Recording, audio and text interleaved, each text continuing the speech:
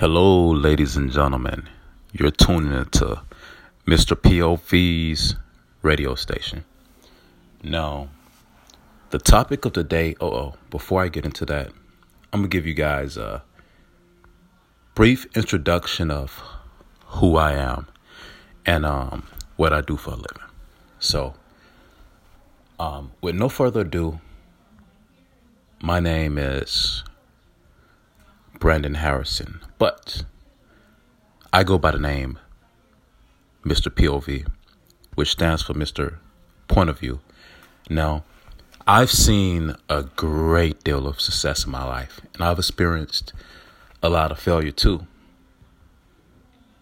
I've been able to understand what breeds success in individuals and what breeds failure. You know, I'm a simple no one special. I'm from Atlanta, Georgia. Growing up, born and raised. My mom passed away when I was 7 years old. Dad went to prison for 30 years. Well, is currently in prison now. And I grew up with nothing, no family or anything, so I had to make a way for myself. You know, I've experienced homelessness twice in my life, losing everything and gaining some things as well.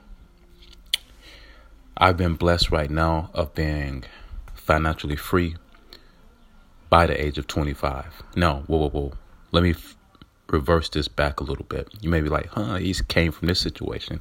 How can he be financially free, owning investment properties at this time? Well, let me tell you something. It all boils down to, me not having anything. Being in the homeless, trying to make a name for myself, sleeping on friends' cockroach infested floors, and always wanting and knowing that there was greatness. I always had the mindset of knowing that I could be successful at anything, but my current life didn't show that yet. So fast forward, I'm gonna take out a couple details here for you guys. Fast forward, I joined the military, and from the military, I saved up most of my money.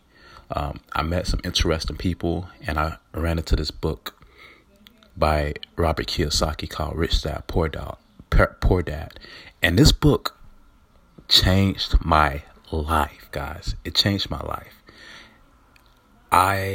Since then, my eyes were open, and I just wanted to find out more and more. So I got influenced in the personal growth world, and